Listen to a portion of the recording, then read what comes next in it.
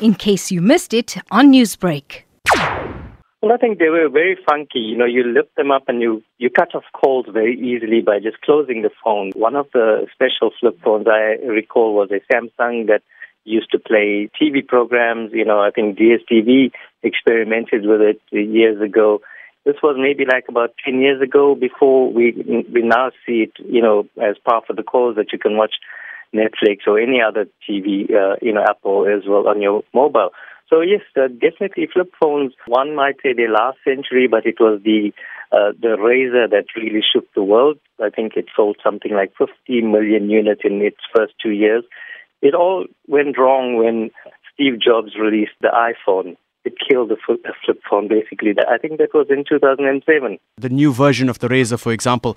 How did these companies have to implement creative choices to make these phones work, actually? You go around looking for a mobile device right now, you're not going to find anything with a keyboard. And if someone like you and I, we want to type stories on the go, you're going to struggle. You might have to find a Bluetooth keyboard that connects to your phone. The foldable devices that are coming are still, offering a lot in terms of technology. Nothing different from what you find, except that you're probably going to see virtual keyboard that can pop up like with the current phones, and you're able to do what you want to do. You're finding that the latest version, they say that the phone folds, there's even a line in between, not a crease, but there looks like a line there, perfect, and when it opens, you're seeing a seamless screen.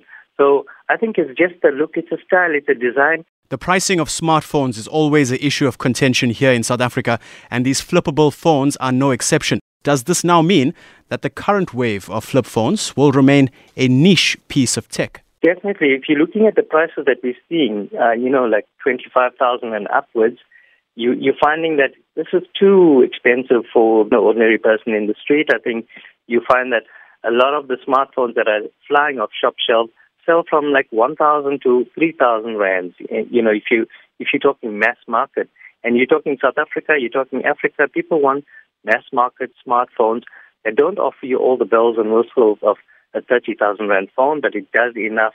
You got WhatsApp, you can pay bills, you can download lots of apps and do different things. Pricing is definitely going to affect success of flip phones. People want to have something that will, show them to be different from others. Hey, I've got this flip phone, the Razor, this is what it does. But, at the price we're seeing like up to 30,000 rand for a phone, I don't think it's going to be something that's going to be as prevalent as we've seen with normal smartphones.